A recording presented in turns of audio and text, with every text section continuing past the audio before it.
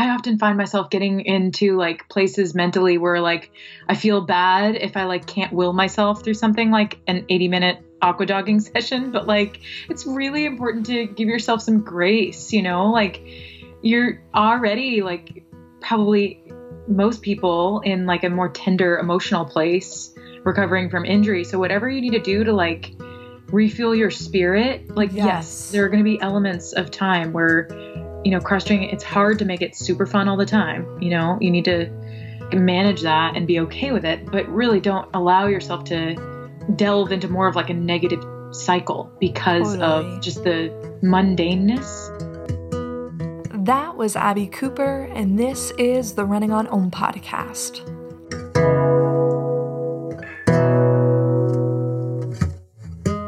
Last month, when we were in Flagstaff, I would see you, Abby, and you'd have a scoop of collagen and greens every morning, and I got pretty curious to try it myself. Yes, collagen and greens has, for a while now, been a staple in my daily supplement routine. Collagen and greens is made by the amazing folks over at X Endurance, and I've started to incorporate 1 scoop of it daily into my morning smoothie. What makes collagen and greens so important to your daily routine, Abby?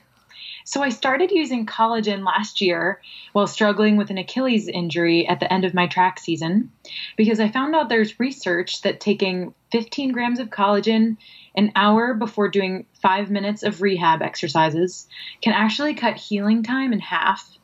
So I'd take it twice a day before doing my calf raises, and I was able to manage my Achilles for 6 weeks through intense workouts throughout the track season. And the way that I take it is mixing 1 scoop with 6 to 8 ounces of water. And even just with water, I genuinely enjoy the taste. Yes, and if you're not a runner, collagen and greens benefits still are numerous to living a healthy life. Collagen in greens has antioxidants that support the body's immune system, energy levels, natural detoxification process, and healthy aging. If you're interested in trying out collagen and greens yourself, visit Running on Ohm's page at shop.teamxnd.com/runningonom to receive up to 10% off, which you can also find a link to in this episode's show notes. A big thank you to X Endurance for supporting this episode of the show. Welcome back, everyone, to the Running on Om podcast, or maybe welcome to the podcast. I'm your host, Julia Hanlon, and I'm really grateful that you've chosen to tune in. Here on Running on Om, we feature long-form style conversations with women in endurance sports and in the outdoors. Although these conversations focus on women's stories, this podcast is for everyone to listen to, for everyone to hopefully be inspired and empowered by. This Soul Sister Sessions conversation with Abby Cooper is part of a monthly series where Abby and I come together to explore the deep parts of life, sport, and relationships through listener questions and our lived experiences. Abby is a professional distance runner for New Balance, specializing in the 5,000 meters. Abby represented the United States in the 2016 Olympics and is currently training to represent the U.S. at the 2020 Olympics. I feel really grateful to call Abby one of my best friends. And in this month's episode, we're focusing our conversation on running. We totally nerd out on all things running, from overcoming injury to our favorite cross-training tips and secrets. Abby discusses tearing her ACL at the 2016 Olympics and how she returned to running at the highest level post-surgery. Abby and I both discuss navigating bone stress injuries, how we prioritize running in our daily lives, and lots more. We are so grateful to the many questions that we got this past month, and next month we're going to be focusing our conversation on eating disorders in honor of National Eating Disorder Awareness Week. So please submit your questions or thoughts for next month's episode on runningonom.com/soulsistersessions. If today's conversation resonates, you have a favorite cross-training tip or something else to add to our conversation, please do reach out on Instagram. We always love to hear from everyone. Okay, friends, let's do this. Let's dive deep with my soul sister, Abby Cooper.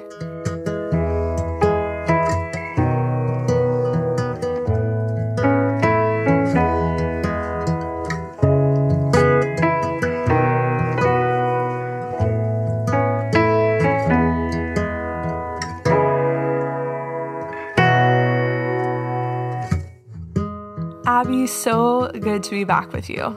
So good to be back too. Thanks, Jules. Thanks as always. Yeah, so what has been the best part of your day thus far? Let's see. You know what? This morning I had half a run, half a cross train, and I actually I felt like such a student today. So we live very close to the App State campus, and I actually took the bus because I've literally gotten 3 parking tickets in a not appropriate amount of time. So I was like, I think it's time to take the bus. So there's literally a stop super close to our house. And I had my backpack and got on the bus, and it was really fun to feel like I was in college again, believe it or not. So yeah, I did that. And then I walked home from the gym because it's only a mile. Got to stop in and see Jake during his lunch break. So yeah, just switching up the routine a little bit has been the best part of my day. I love that. And later in this episode, we're going to really dig in further into cross training. So I'll save my questions for you on that. Love it. How about you, Jules? The best part of my day was usually is in regards to my dog. And today I took my dog Bodhi and one of his best dog friends on a walk, who's one of my best friend's dogs, because she's at work all day. So I picked up her dog and walked them around Fresh Pond, which is a place in Cambridge where everyone walks their dogs and run. And it was pretty gross outside, but it was just so fun to see the dogs running wild. And Bodhi even jumped in the dog pond and tried to start going swimming. And it's 20 degrees. And he just loves swimming. And so that was kind of fun and entertaining to watch. No collisions today. No collisions. No injuries. My dog has a history of many vet visits to the ER in the past year of his life. But let's focus ourselves. Soul Sister Sessions is not about my obsession with my dog. It is about connecting and having real conversations about sport, about relationships, about our paths. Let's check in a bit more. What has really been present for you in this past month? So yeah, right now I'm in a place where I'm just so, as I was saying off air, I'm just so thankful to be home. I've grown to really enjoy Flagstaff as kind of a routine period of time where I'll spend, at altitude. As we said last time, this was my 5th year doing that. So it's really familiar for me. But this year I was struggling with a bit of an injury and didn't do very much running while I was up there. So yeah, it posed some challenges, kind of physically, obviously, but also emotionally. Sadly, my training partner wasn't able to join this year. So yeah, the trip was a little different than what it normally is. And I was there for a couple weeks longer. So I was so relieved to get home. And reunite with my husband and just be, restored, I think, more to normalcy. I'm ramping back up into running. So I just feel renewed gratitude. As you know, gratitude is the strongest coming off of seasons like that. So I'm grateful that I have a bit of time here before outdoor season starts and just excited to kind of make some tweaks with my training to prioritize staying healthy and, be back with my people here. Do you feel like the altitude effect, do you feel it in any way in your training right now? That is a really good question. I would say stay tuned on that because I'm not sure. It didn't take very long for me to feel like myself, quote unquote, aerobically, just in regular distance runs. I've only done one very short track session. So I think probably within 2 weeks or so, I should know, if I feel relatively like myself on the track, then yeah. I would hope that 6 weeks up there, even cross training would have some sort of effect. It probably would be helpful even to get some post-altitude blood work to confirm that. So yeah, I'm hoping so. That's the plan. Awesome. And what's new and present with you? I am just deep in grad school right now this semester, and we have a class called Human Growth and Development that I'm just obsessed with. It is definitely the heaviest class I've taken thus far, like twice the amount of schoolwork than any other class. But it is so interesting to learn about kids' development psychologically, emotionally, physically. And this week we're studying and learning a lot about transgender and intersex populations and identity.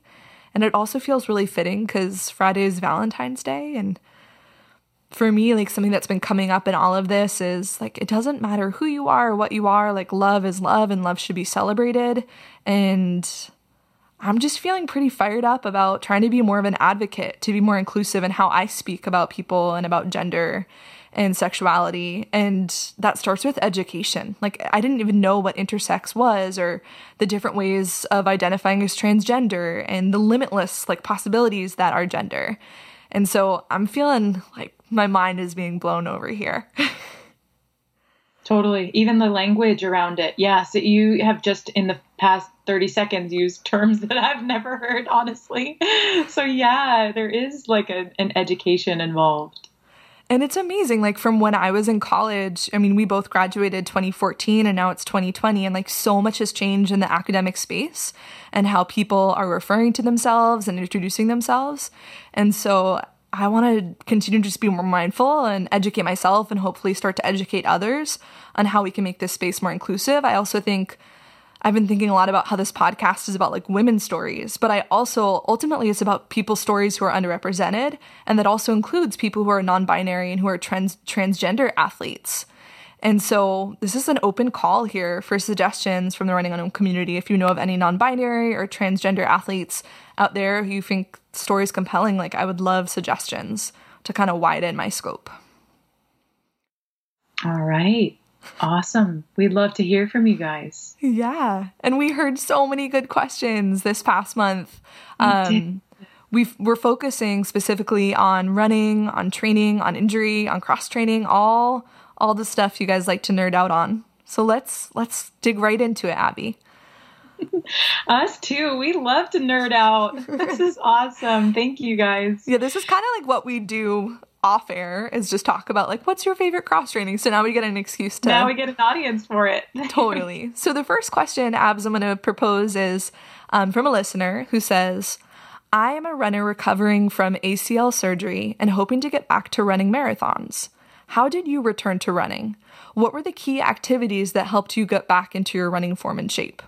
And I want to add actually a question to this question was, for people who don't know, how did you tear your ACL, Abby? I think that's also important for people to kind of the backstory there. Yeah. So this is a great question. And something that is relatively rare among runners. So I don't feel relieved that this happened to a fellow runner, but it is a small community. So thank you so much for reaching out. So I tore my ACL in the 2016 Olympics, running the 5K preliminary round. I was involved in just a pace change, and a couple of people fell, and including me, my foot got caught under another runner and my knee twisted. And I found out later that I did tear my ACL and meniscus.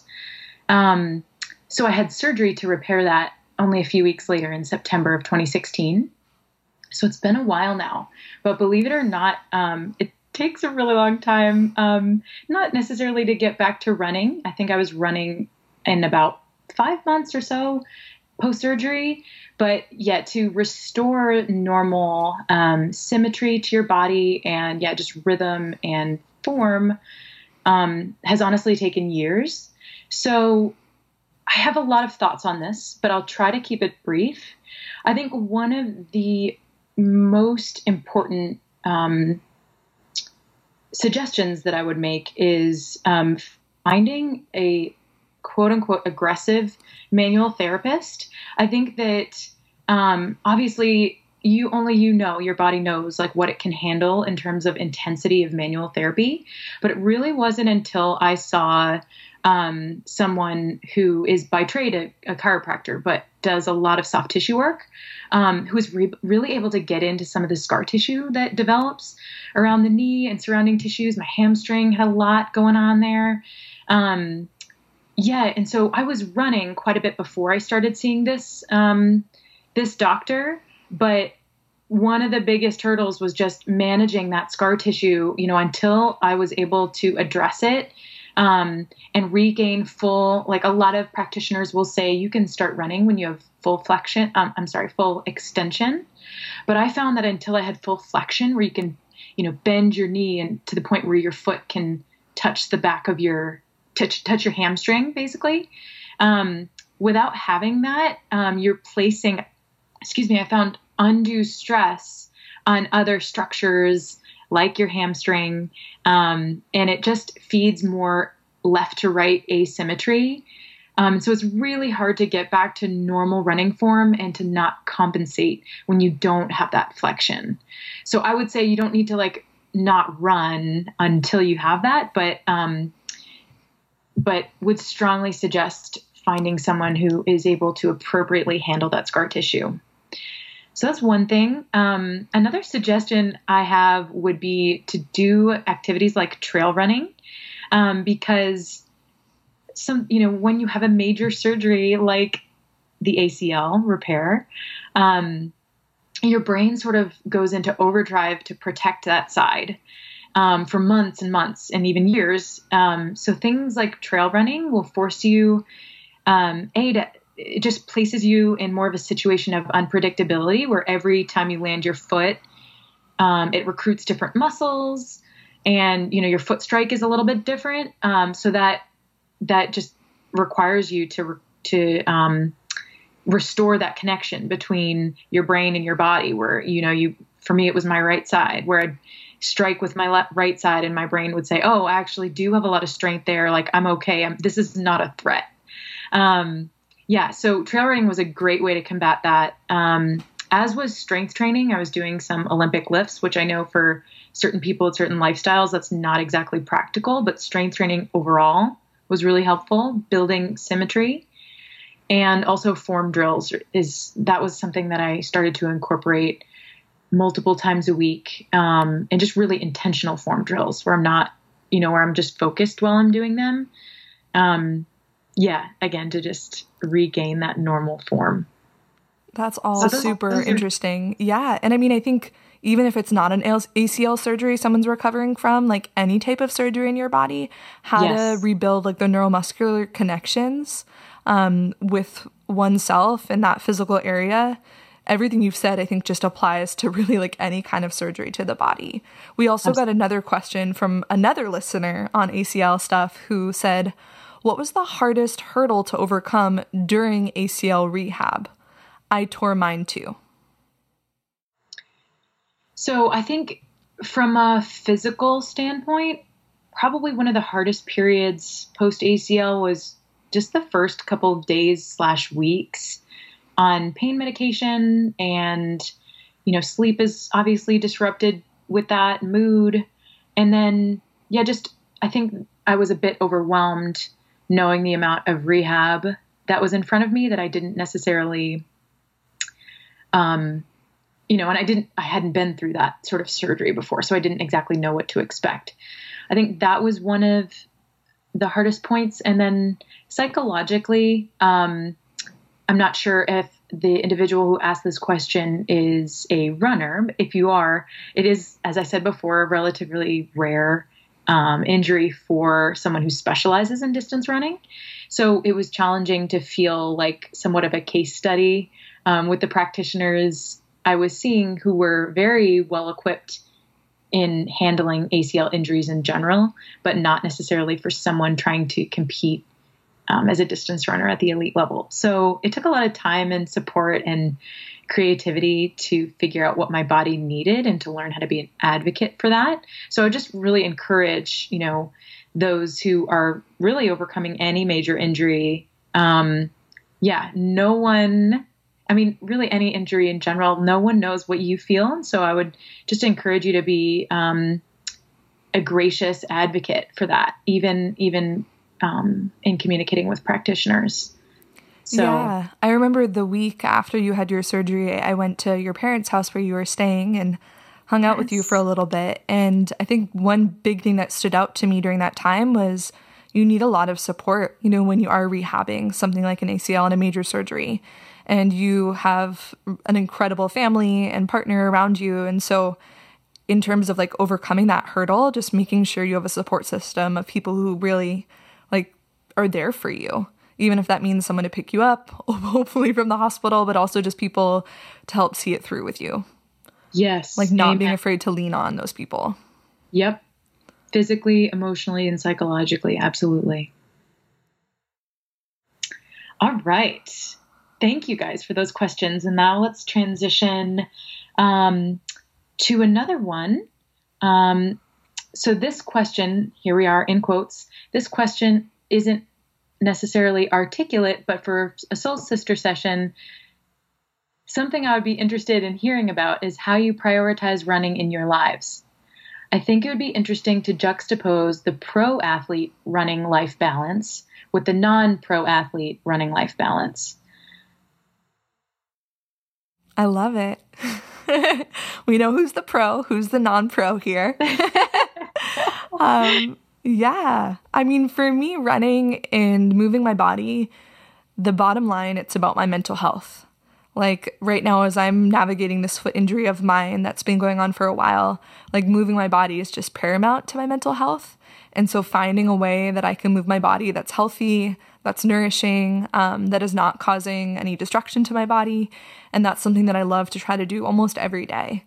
And so how I balance it or how I prioritize it, my health is my number one thing in my life, period. Like if I don't have my health, I don't have life is how I feel. Yeah. And so moving my body is, I would say, one of the top priorities in my day, second to my relationships with the people I love. And then everything else falls in.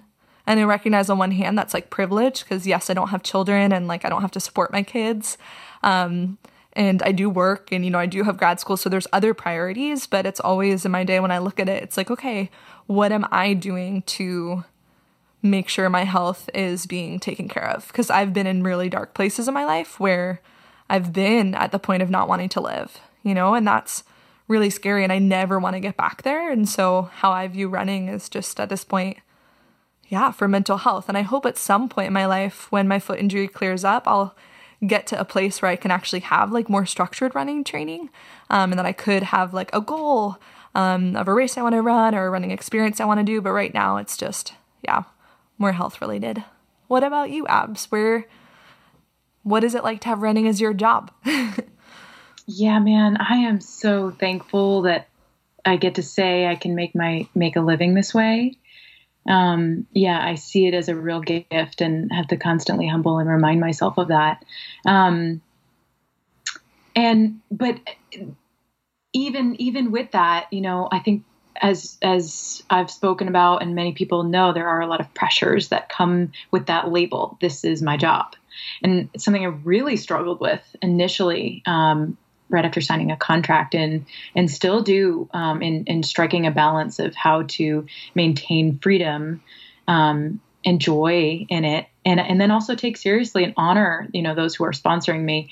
So, yeah, I like to think about it as one of the main priorities in my day, not only because it's my job, but more importantly, because it is a calling from God. And I'm just always coming back to the reality that I'm devoting the majority of my energy to it every day for that reason, that it is a calling.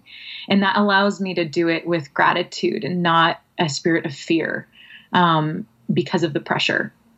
But in terms of balancing work and life, I find after much trial and error that I'm most fulfilled when I'm also involved with other purposeful activities.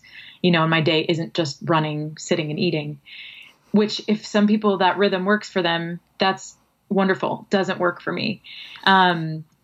So in the past, that's meant being part of a book club or church events. I know Jules was part of a book club when I was back in Boston. That was so much fun.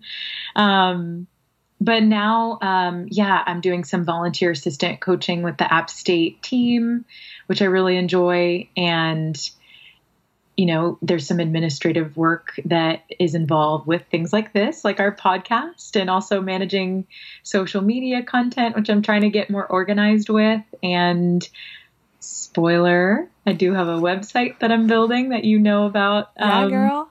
That will be coming out hopefully soon. So yeah, I like to stay involved with community and things like that as well. Yeah. And I think as you bring that up, I think what came up for me is like, unlike you, where running is not my job, like my running, my movement might be an hour, 10 hour, 30 that day, whether it's the time it takes to get to the gym or to get outside or whatever. Whereas for you, it's very all encompassing. I mean, the different manual therapists, you have to see, and the different recovery practices you have, like it is, for you, it is the number one, like work priority. Do you ever wonder, like, what will the place of running be like in your life, like 20 years from now? Oh man, Jake and I have a lot of conversations about that. Yeah, because it's really hard for me to envision any season of my life without that element, whether or not it's, competition is still involved. But I do know that when the time comes, like I'll be ready for it to be a lesser priority where, yes, I'm still absolutely like the movement and the spiritual component of that, is huge for me. And so it will always be integrated. But yeah, especially with, wanting to have a family someday, like that just is not going to be the number one priority. And so, I do foresee a time where I'm not necessarily seeing multiple practitioners a week. And, it will just take on a different role. But right now, I feel that this is the exact rhythm that I need to be in. And so it will be cool when naturally it does start to transition, that it will be clear when I'm ready for that. Yeah. You still got some more work to do. Yeah.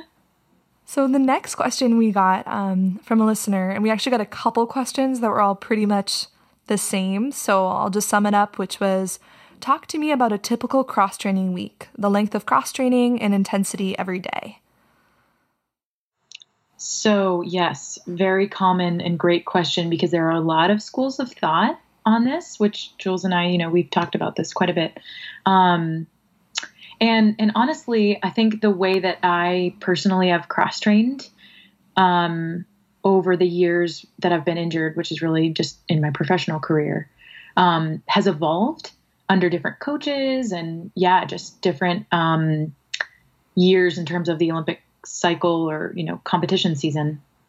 But I really do my best to simulate running volume and intensity as accurately as possible, regardless of the form of cross training I'm doing, that's anything from lap swimming to aqua jogging, elliptical, and bike. I like to maintain some variety in there, keep it fresh, because it's not exactly the most thrilling activity, as many of you know. I've spoken to a lot of people that have the belief that cross training necessarily requires more volume, that, in extreme cases that some people will say you need to do double the volume. I really don't believe that at all. As long as you're working hard, and your heart rate. The only time that I train using heart rate is when I cross train. So if on like a regular easy day where I'm just trying to get in some aerobic work, I want my heart rate to be anywhere from 140 to 150, sometimes 155, if I'm feeling good that day. If it's consistently at that heart rate, then I don't see the need to go much longer than I would for a regular run. So like on easy days, I do like 60 to 70 minutes in the morning and 30 to 40 minutes in the afternoon, just because that is closest to what I would normally have on an easy day with my running volume. And then I will typically, like a regular running week, have 2 hard sessions where I'm getting my heart rate up. Like if it's a Friday, I might be doing a tempo normally outside. And so it's actually, I find very hard to simulate a tempo. Just doing that like continuous work on any form of cross training. So I try to just keep my heart rate up to whatever it would be during a tempo, 170-ish, and then with short rest in there. And then if I'm doing intervals, like, if I was on the bike or something, I'd try to get my cadence going to about what it would be if I had like 400 reps. So really it's about, the way that I've been taught is to do the best you can in simulating running. I don't find that I need to do a lot of extra volume. I do like a long run session where I'm, usually I'm not on I'm not doing any one activity like biking for, an hour and a half. I could do that, but usually I like to switch it up with like half bike, half elliptical, something like that. That's kind of the general ethos of what I try to do. Yeah. So tell me, so many questions for you, follow-ups from me. But before the Rio Olympics, I remember you were cross-training a lot.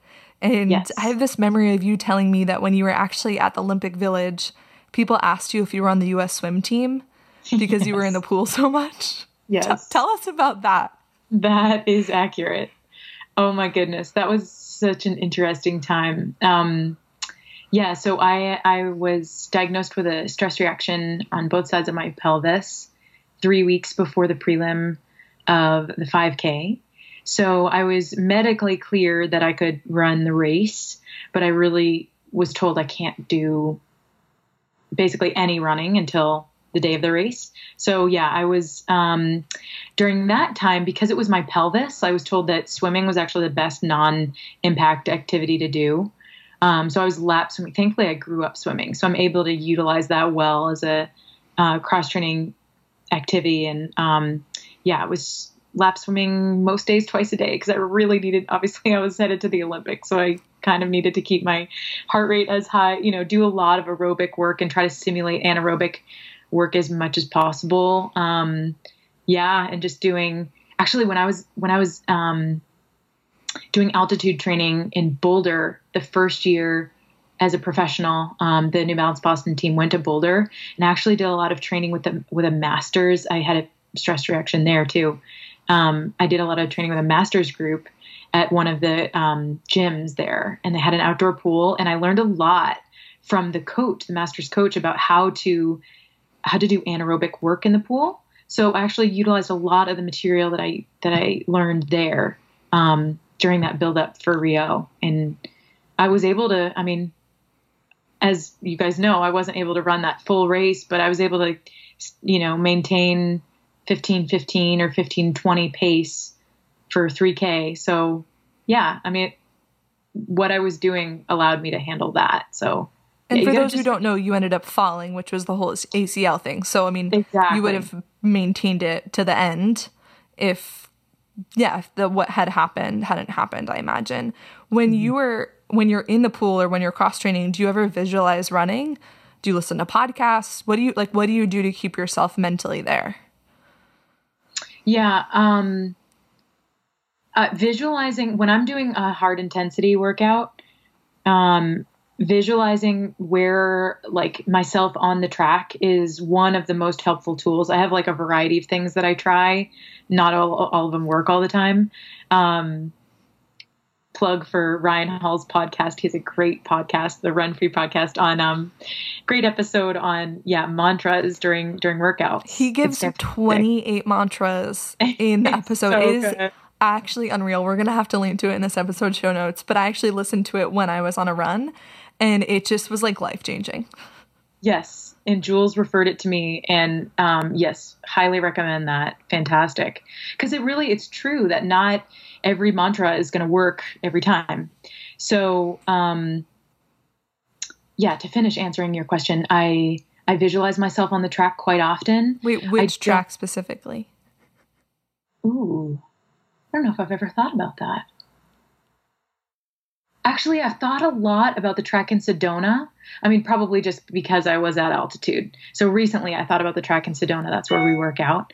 But when I can't even listen to music when I'm doing an interval. I'll literally like be in a spin room by myself. And I guess my patience is just low when I'm working hard. And I've found that even when I'm running, like, even if music is on in the background, like, and I don't like it, like it affects my concentration. Wow. So But when I'm doing an easy session, yes, absolutely. Podcasts or music, 100%. But you don't watch Netflix when you're doing an easy session indoors, right? I can't. I've tried it before. And then I look down at my heart rate and it's like 120. So I'm like, I can't multitask literally in anything that I do, despite all my efforts. So I wish that was an option for me, but not quite. Got to save it for when I roll out later that night. I love it. How about you, Jules? Yeah, I feel like we both have become the cross-training queens, having had many, many stress injuries, which we'll get to later. But for me, cross-training has to be fun. Like, I really feel like, and that for me, it means I love doing cross-training outdoors, and that's been a huge reason why I've enjoy cross-country skiing and backcountry skiing and biking outdoors, road biking, mountain biking, hiking. I even bought a pair of roller skis a couple summers ago, and I have no background in Nordic skiing. I have no place to be roller skiing in this city, mind you. So basically any cross-training outdoors I'm game with and I love. But like right now, as it's the weather outside is not great for biking outdoors, which is what I would love to do, and I don't live next to a mountain in Cambridge, Massachusetts. I have been spending a lot of time on this spin bike indoors, and unlike you, I multitask when I'm on the bike. So this week I've been watching lectures for school and taking notes while on the bike. You've been taking notes? Yeah. You're kidding me. Well, probably my heart rate's going really low, but also unlike you, I'm not trying to make an Olympic team. So I'm just trying to like move my body and get some peace of mind.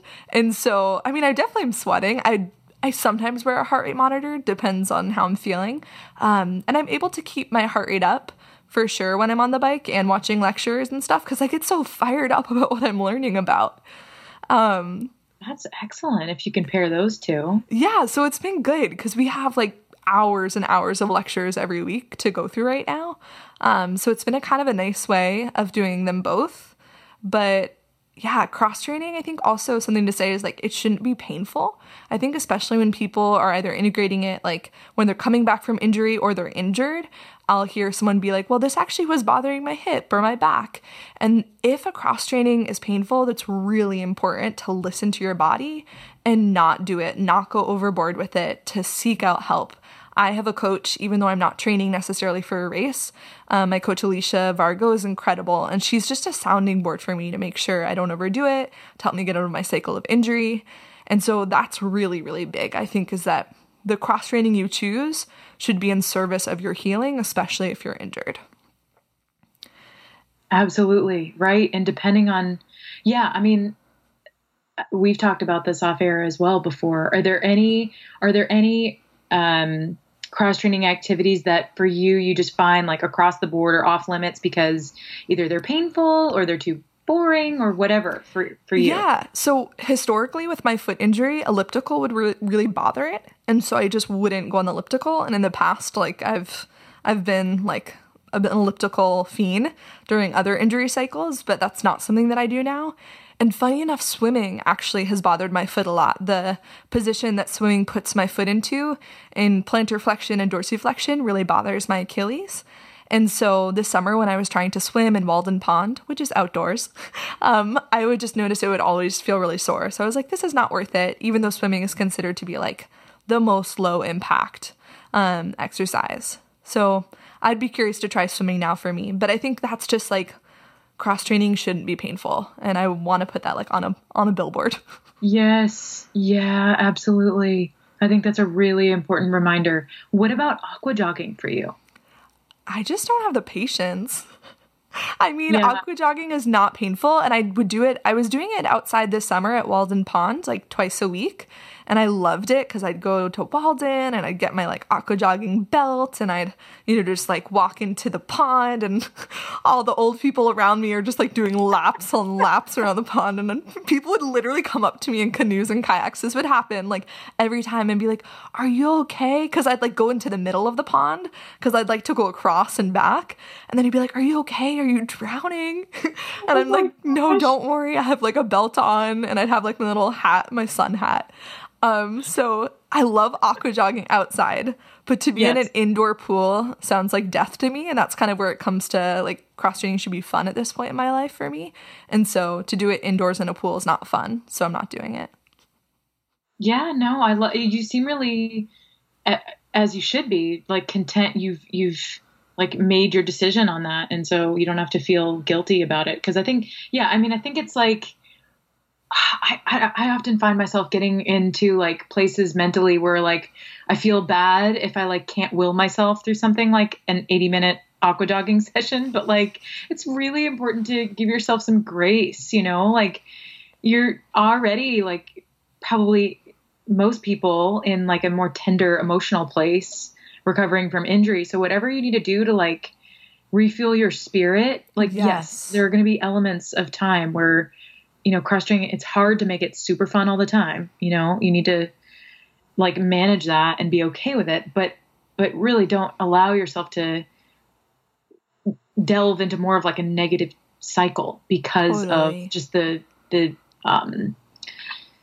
mundaneness. Is that the noun version? Whatever. Monotony of cross training, whatever word you want to use. But also cross training. I mean, I'm now, as we speak, I'm remembering a memory I have of us actually aqua jogging together indoors at a pool in Vermont when you visited the running camp. And so Northeastern Kingdom running camp. And that was super fun. So I imagine if I had buddies to do it with, like you, it wouldn't be so bad. And also what was amazing is Abbey aqua jogs with New Balance shoes on and goes beltless. She's so hardcore. I get so many looks about the shoes. The lifeguards are not always a fan of that, but that was a tip actually. Nicole Teeter actually gave me. She was a professional. She's an Olympian and professional runner in the 800 meters, and was our massage therapist when I was in Boston. She gave me that tip to where if you do need a little bit more resistance at the time, I was doing a lot of aqua jogging, so I was getting accustomed to the movement. So I did wear some running flats, and that was really helpful for those who, have adapted to either the belt or just running regularly without shoes. Okay, so before everyone hits the pause button as we continue to talk about aqua jogging, on and on. Let's talk about days off. We got a question in regards to actually cross training, where do you take days off when cross training? Many athletes often say they don't take days off when they cross train. My answer is in all caps, yes! ! I think that regardless of what activity you're doing, your body needs time to reset, whether that's every week, every other week. Sometimes some people do every third week, whatever you and your coach have decided you're going to do throughout your running training. I think it's important to stick to that routine. Arguably, I mean, some people would argue that you might even need more complete off time, especially if you're recovering from a bone injury, where even if you are doing a lower impact activity like biking or elliptical, there is still some impact there. Not to mention, as we just described in detail, just the emotional drain that comes with cross training. So just a day to completely zoom out and unplug from that environment, I think is important for the body, mind, and soul. And so when you're training, like normally run training, do you take a day off every week? And is that something that your coach holds you accountable to, or you hold yourself accountable to?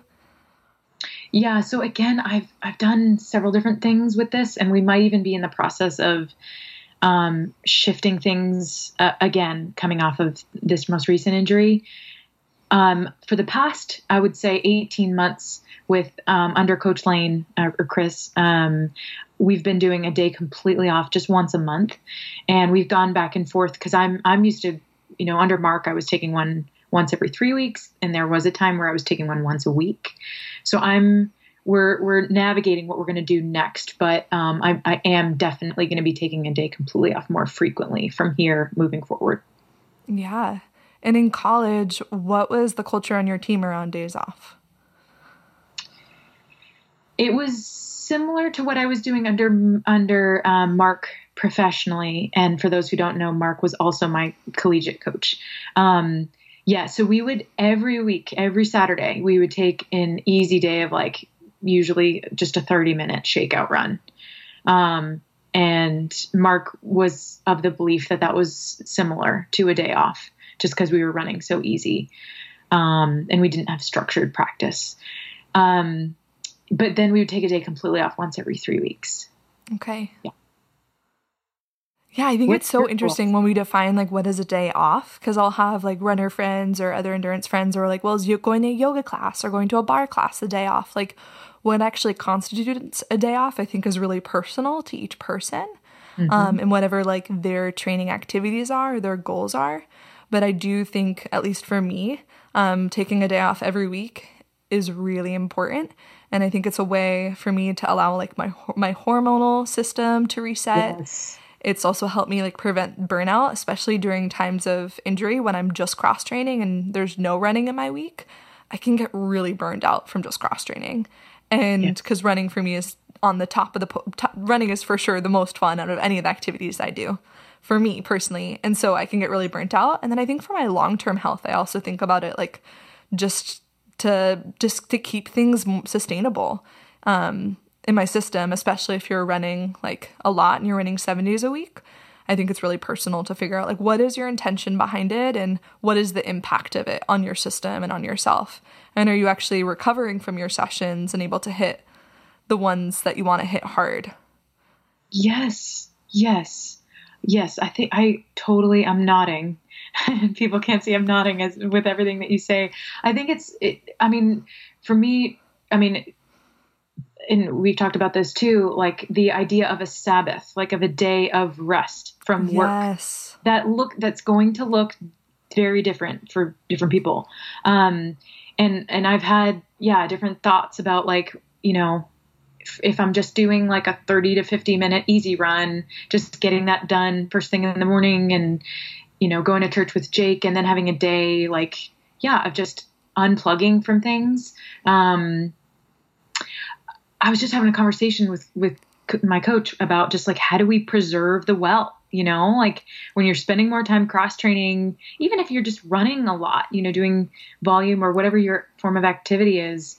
I think that we need one day a week to just refill, our energy stores. So I would encourage listeners to be mindful about what that looks like it doesn't even have to be Sunday or Saturday, a weekend day, if you work different hours, it could be a day of the week. Totally. I think I love that phrasing of like, how do you preserve the well? My talk therapist and I talk about like, for me, my phone is something that brings me a lot of stress. And like I receive a lot of text messages every day and I feel grateful to have such a wide network of people in my life that I love, but it's really overwhelming to me. And she encourages me. She's like, Julia, you should try to take one day of a week where you just don't turn your phone on. What would that be like for you? Wow. And so like, what about we're just going like taking the day off. Like, what does that mean even beyond like on a physical level? What does that mean spiritually for you or mentally for you to like actually fill up your cup in a different way or to let yourself recharge? So the wheels are turning here for me. I know. That's a good challenge. I might take you up on that or try that out. Yeah. It kind of scares me. So I'd be curious to hear from listeners if people have any kind of what their perspectives are on days off and what that means to them. And I think both you and I are definitely type 1 Enneagram, type A personalities. And so taking days off for us is not as natural. Whereas some other folks, it's like no big deal. Yes. Rub off on us, please. Yes. Share your wisdom on how to chill out. Okay. Next question. Yes. A continuation of injury, love, and journey is, share with us about your experience recovering after stress injuries or long periods of having to take time off. How do you come back to training? So both of us have had personal experience with this. Too much personal experience. Yes. Yes. Amen. I would say depending on the location of the injury, I've seen different doctors about this too. I think I've taken anywhere from 6 to 10 weeks of no running at all. For some areas like, hip or sacrum, there's been a little bit of time at the beginning, like right after diagnosis, where some doctors have suggested like no exercise at all. The first time I had, a sacral stress reaction, that was the advice there. And then I did some swimming. But yeah, if it's a lower leg injury, typically those heal a bit faster. The like risk tibia. is exactly. Yep. The risk is a little bit lower of getting back to running sooner. So, then after that period of cross training, I will definitely utilize either walk runs or use of the Altergy, or potentially both. Walk runs will start for me somewhere like 60 seconds on, 60 seconds off times 10. That's typically where I would start. And then, the Altergy maybe start at 60%, 65. And then building up from there. The build up again has looked different for me. And I don't necessarily believe, you might have a different opinion, Jules, that there's really a right or wrong way to do it. It's so much, and this is so challenging. So much of that period where you are transitioning is just about your intuition. Knowing that it's okay to feel a little, you're going to be pretty sensitive to what you feel in that area. And it's okay if you feel something, as long as it's not pain. I always say like awareness is okay. Pain is not, of the area of injury. But it really can't hurt to be cautious in those weeks, where you might be antsy to get on a like continuous run. I've found, and I know you have too, Jules, it's better to just err on that side of just being patient, so that you don't have to go through that whole cycle again. Because the risks are real, The risks are super real. Yeah. If you start feeling that pain again, you might have to like go back to square one. Totally. So, yeah.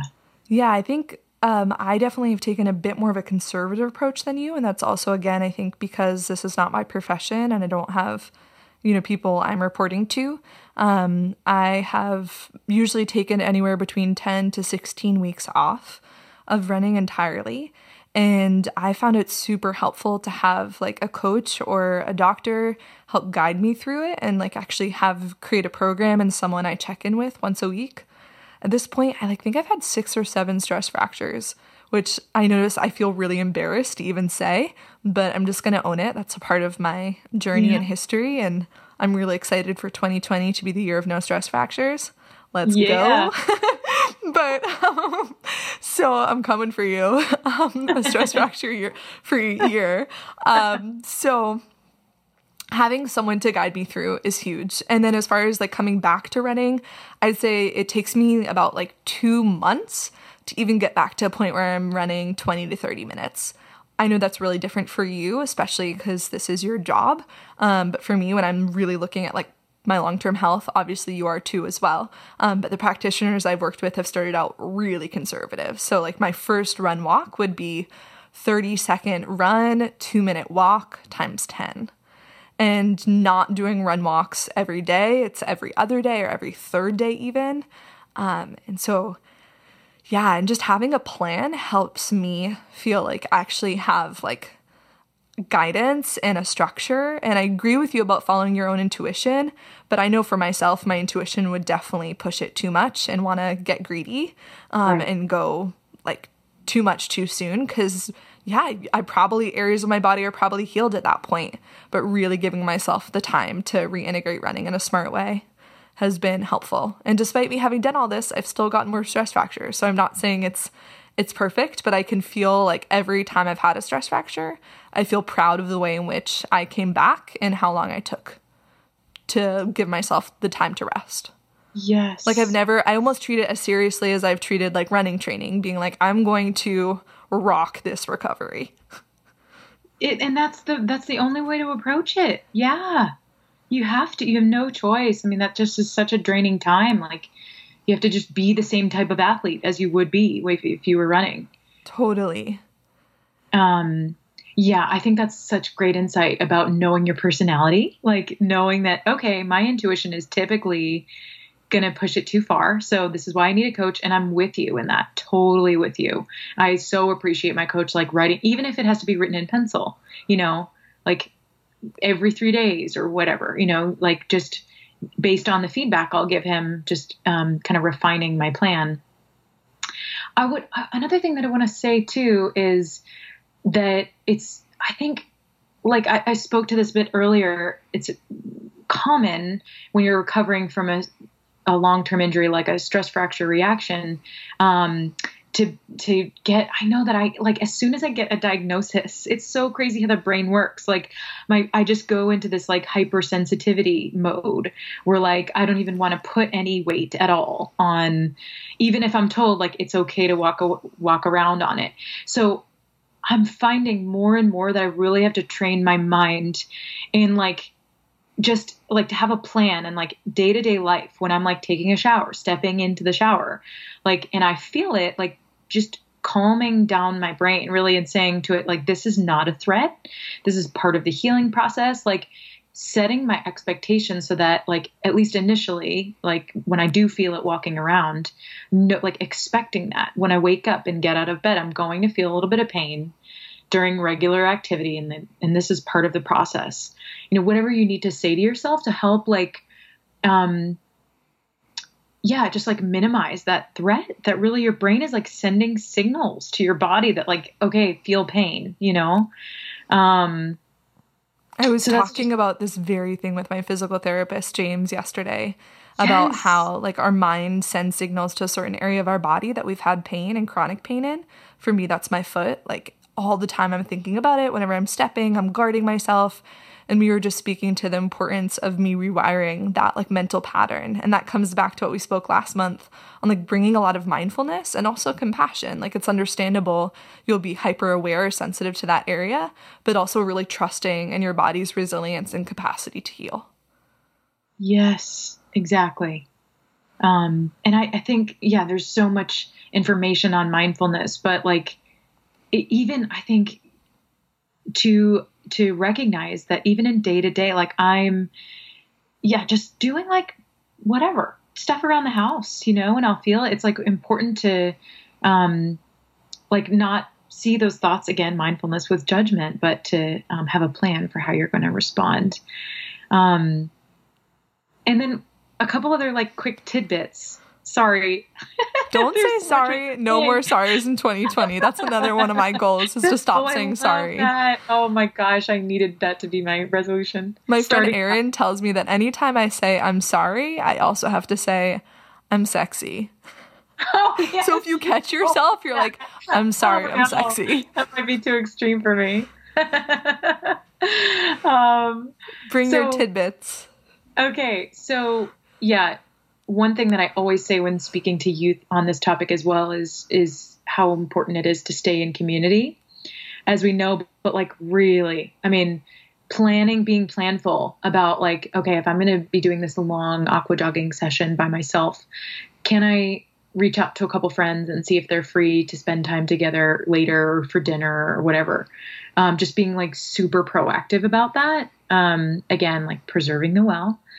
And then also some great tips that I got from the Shalane Flanagan Run Fast, Eat Slow cookbook. Shout out. Is the importance, yes, another shout out of foods like bone broth. Like I think sometimes with bone injuries, think about like, oh, maybe I should take a calcium supplement. But actually like regular food, nutritious food is actually in many cases so much more beneficial than an over-the-counter supplement. So bone broth, and any foods with lower acid content would be helpful. So minimizing coffee intake or processed foods, those would be higher acidity foods. Just minimizing that so that your bones can really heal, get the vitamin D and minerals, like even magnesium is an important one that we don't often hear about to heal those bones.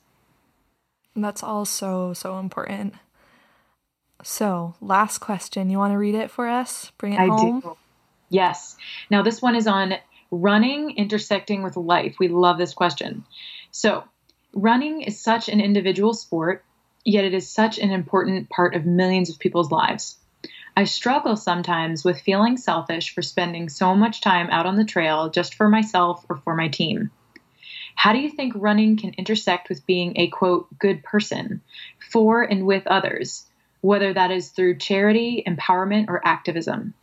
I'm just going to snap to that question. Yes. I don't know if you can hear me. I'm like, that is awesome.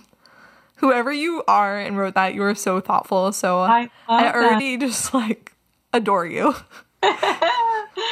Yeah, me too. Me too. That's a hard balance to strike. Jules, what do you have to say about it? Wow. So many things to say. I think that I totally understand you and feeling like you struggle sometimes with feeling selfish for spending so much time on the trail or training, or for me, cross-training even. But I try to remember that running or moving my body ultimately gives me the space to fill up my own cup, or as you said, Abby, your well. And so that when my cup is filled up, I can show up in my life fully. My partner, my boyfriend, says to me, often he'll notice on days when I don't like move my body or exercise, he'll be like, you really need to go run today. Because it completely changes like your state of being. And so I think that like, as far as spending so much time for yourself, it's actually just you preparing yourself to show up in the world. And then I also feel like running, how it intersects with being a good person, or I think there's so many ways people can get involved with running in their community and also globally.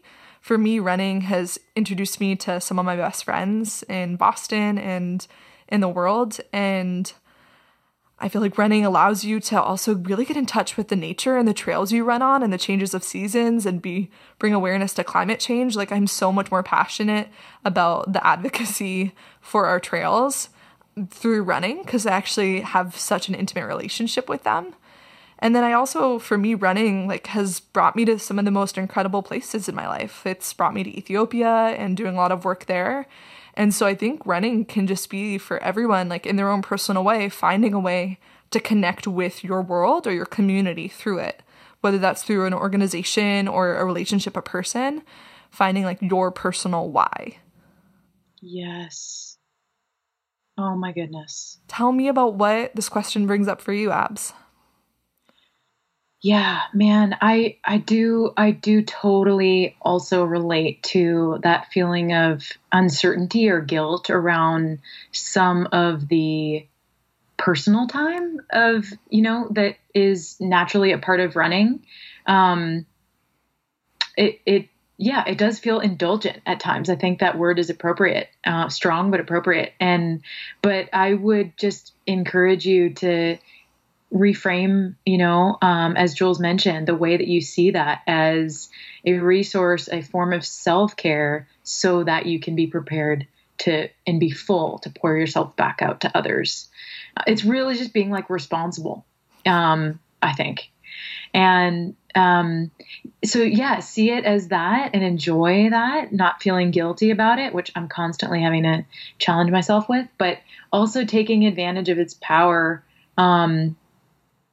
to connect you with others. I totally echo Jules in that I've met some amazing human beings, not to mention I think every one of my closest friends I've met in some way through running, through the running community, through the act of running. So there's that piece of just learning about yourself and connecting with people with similar interests, but who also are I've met people of totally different personalities who really challenge me through that same space. It's also just such a place. Running itself is a teacher, and it sounds cliched, but it really is. It's a cliche because it's true, that it's a school for learning about adversity and not even teaching character necessarily, but revealing. My husband will always say, sport doesn't necessarily teach character. It can build and teach character, but primarily it reveals character, because you see when you're in the act of sport and competing and acting really instinctually, it reveals who you really are and shows you, areas for improvement, areas to build qualities you don't already have. And then, yeah, it just creates a really powerful platform. Jules and I have both been privileged to be put in positions where we do have a small audience, and we can, because of that audience, reach communities in need. I know Jules has done a lot of work in Ethiopia, and she's really passionate about that. And communities in need might not just be physical need. It could be emotional need. It could be spiritual need.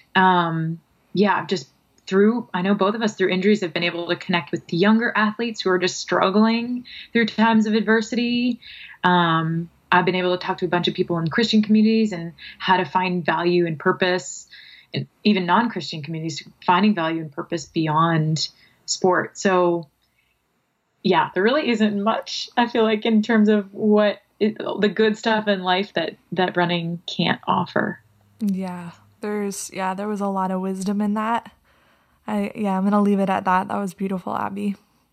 Great question to end off on, but thank you to all of you guys who submitted such good stuff for us to talk about today. Yeah, I really enjoyed nerding out. Love it. What's next for you in this month? As you said, you've come back from a little hiccup with an injury in flag. What's ahead for you? So I know that both you and I have talked about heading down to Atlanta in just a few weeks now. Gosh, I think it's 2 weeks from this weekend, to watch the marathon trials, which is going to be amazing. For me, it was more of a last minute decision to head down there and cheer and see some friends. So that's coming up on the horizon. And then, as I mentioned before, I'm just transitioning back into running now. I won't be racing probably until mid-April or so.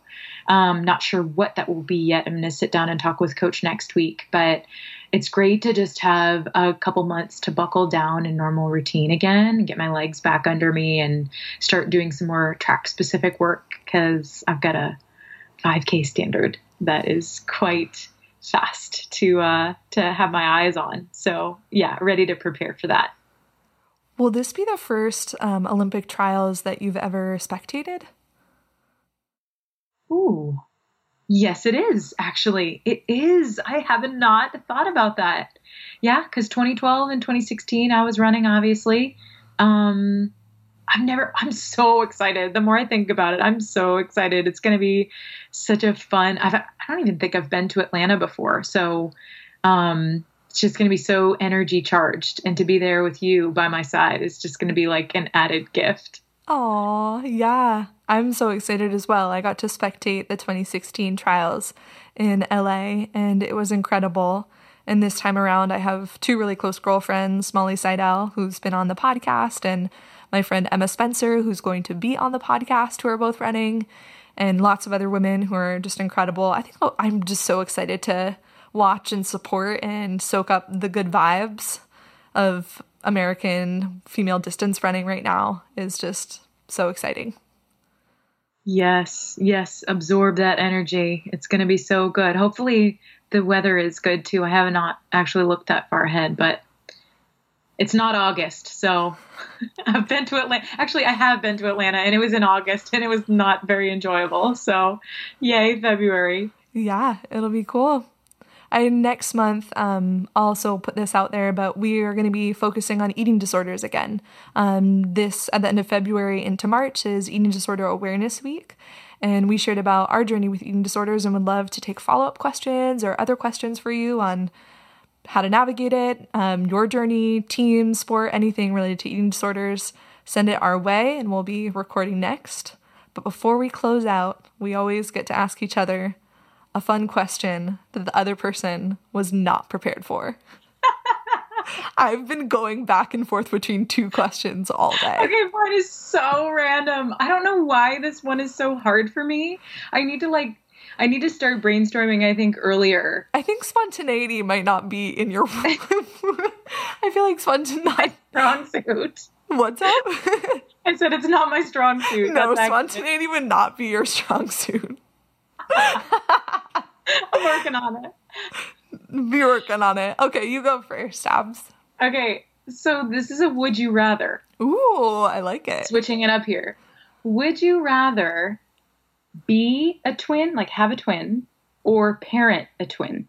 Oh my gosh, Abby. Twins, I should say. Okay, this is also kind of creepy that you asked me this question because I'm obsessed with twins and I'm like reading twin studies right now for school, and I want to do like my research project for this human growth and development class on twins, and I was going to actually ask you if I could contact your mom because your mom's a twin. Are you kidding? Yeah, oh this gosh, is so it was meant to weird. be. Yeah, okay, so I would rather parent a twin. I've always dreamed actually of someday having twins, and I think it would just be fascinating. And I'm sure in reality it might be more challenging than fascinating, but I am really interested in twins. And how about you? Oh, do you have any twin genes in your family? Not that I'm aware of. So maybe, no, I don't know. Maybe my future partner will, or maybe I'll adopt twins. Who knows? There you go. Lots of ways. So Abs, what about you? Would you rather parent a twin or be a twin? Oh gosh, I didn't actually think about that much for myself. So yeah, my mom is a twin, and it's such a gift in so many ways. And like my Auntie Di has like been one of my closest aunts, and you know, growing up, like we always spent so much time together. I know it poses challenges as well. So I think I would actually say parent a twin as well. Like it's something. So maybe what had me thinking about it is my sister just had a baby, as you know, 5 months ago. And so I've been talking, I have two sisters, with them about like, you know, so usually, I guess, I don't know how founded this is, but usually twins, I guess, skip a generation. So my mom was a twin. So one of us could potentially have twins. And I've been talking to my husband, what would that be like, you know? So yeah, it would be like probably one of the hardest things we'd ever do, but I'd be ready. I'd be in for that challenge. I love it. My question for you, Abby, continuing on the theme of running, is tell me the story of the most lost you've ever gotten on a run. Oh my gosh, that's such a good question. Oh. Okay, I would say, I think I'm probably going to come up with a better answer in 10 minutes, but I have a memory of getting lost during college. We had this summer called sophomore summer. It was, as it sounds, the summer after sophomore year. It was a regular academic term at Dartmouth, but my teammates and I, because of competing, we didn't take classes. We were just on campus doing whatever. And so we in Hanover, there were like tons of trails, amazing places to run. We were like, well, it's the summer and like we have the freedom to get lost. Like we might as well try it. And I have this amazing teammate named Bridget, who is like usually the queen. Like she's like very directionally sound, like spatially, she just knows what's going on. This particular day she was not. And she probably would remember it well. It was this run that there's this run called Sound of Music that we did often, but there was a longer version called Long Sound. And I have this memory of us getting lost on Long Sound. I don't even know how long we were out there. I just remember being starving. You know, like that's like the greatest fear, right? You're like out on this long run and then you get hungry and you're like, what am I going to do? I'm in the woods. Yeah, I mean, it was this balance of like, there were some moments of panic, but we made it after an undefined amount of time. And it was beautiful. So like, it could have been a lot worse. Could have been raining and cold. But yeah, what's your memory?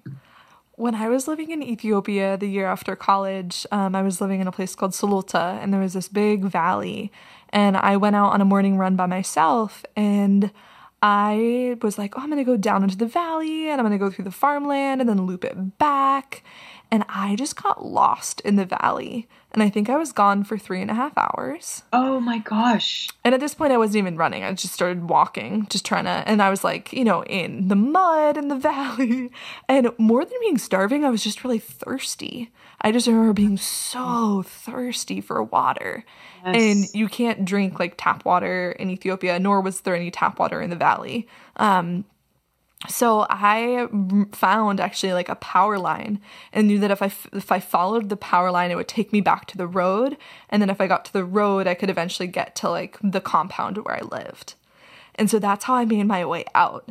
But I remember just like being so deep in the valley and, like wild horses are running by me and farmers are looking at me like, what is this white girl doing in the middle of nowhere? And yeah, it was an adventure. And then I got back to where I lived, and the young Ethiopian women I lived with, none of them spoke English, and there was no translator, so I couldn't explain to them like why I'd been gone for so long. And one of them started crying and, was like blessing me because I think they thought I was like gone. So yeah, it was kind of dramatic, but it was also really beautiful. And actually last January, when I went back to Ethiopia for the Bakoji 100 ultra marathon that I made a film on, I actually went back to the valley by myself. So on the day, like before I flew out from Ethiopia, I wanted to return to where I'd lived and I'd never gone back. And I did a walk, because I wasn't running at that time, down into the valley and like did what I had actually intended to do, which was loop it. And that was pretty incredible to go back there and kind of get back that memory. Yeah, rewrite it with a positive one. I mean, not that it doesn't sound like it was super negative, the first one, but still scary. That'll be scary in America. Never mind Ethiopia. Yeah, where there's not, like, you don't have a phone and it's not easy to access people who speak English, or totally. It was also probably pretty irresponsible of me to just take, just to go deeper and deeper in the valley, but you do those things when you're running. Adventurous spirit. So thank you, Abs. Thank you. Thank you guys for listening, and we're excited to continue the series.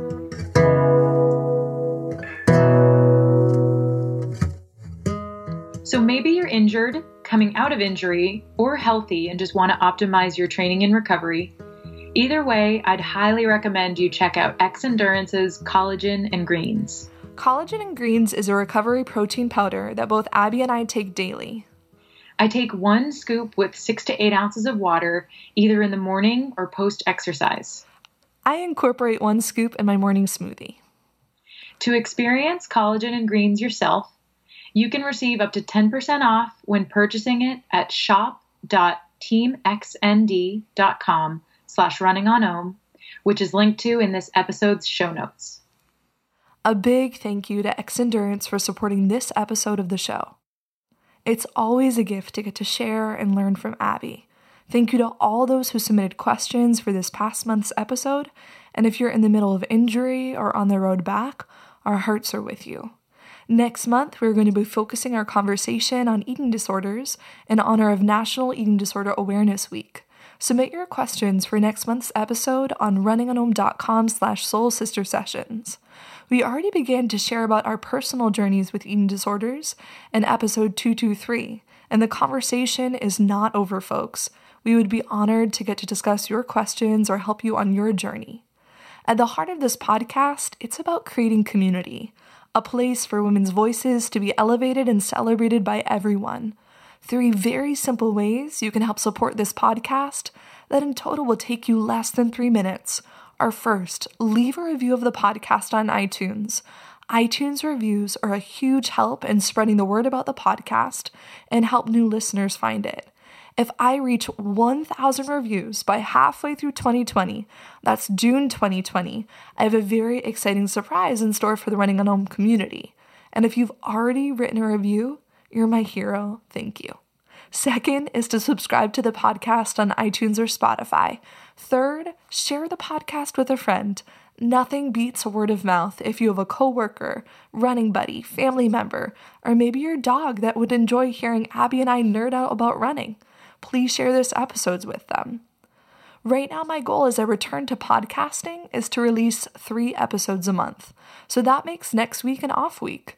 But please stay tuned for the first Tuesday in March for a very special conversation with one of my best friends, Emma Spencer, as she reflects both before and after her Olympic trials marathon. Thank you to the incredible podcast team that helps make Rue a reality, Nick Errol for podcast management, Tim Briggs for design, John Summerford for audio production, Caitlin Marie Minor-Ong for illustration and my new album artwork. Thank you to this team. Thank you for listening. Lots of love and gratitude, and look forward to connecting soon.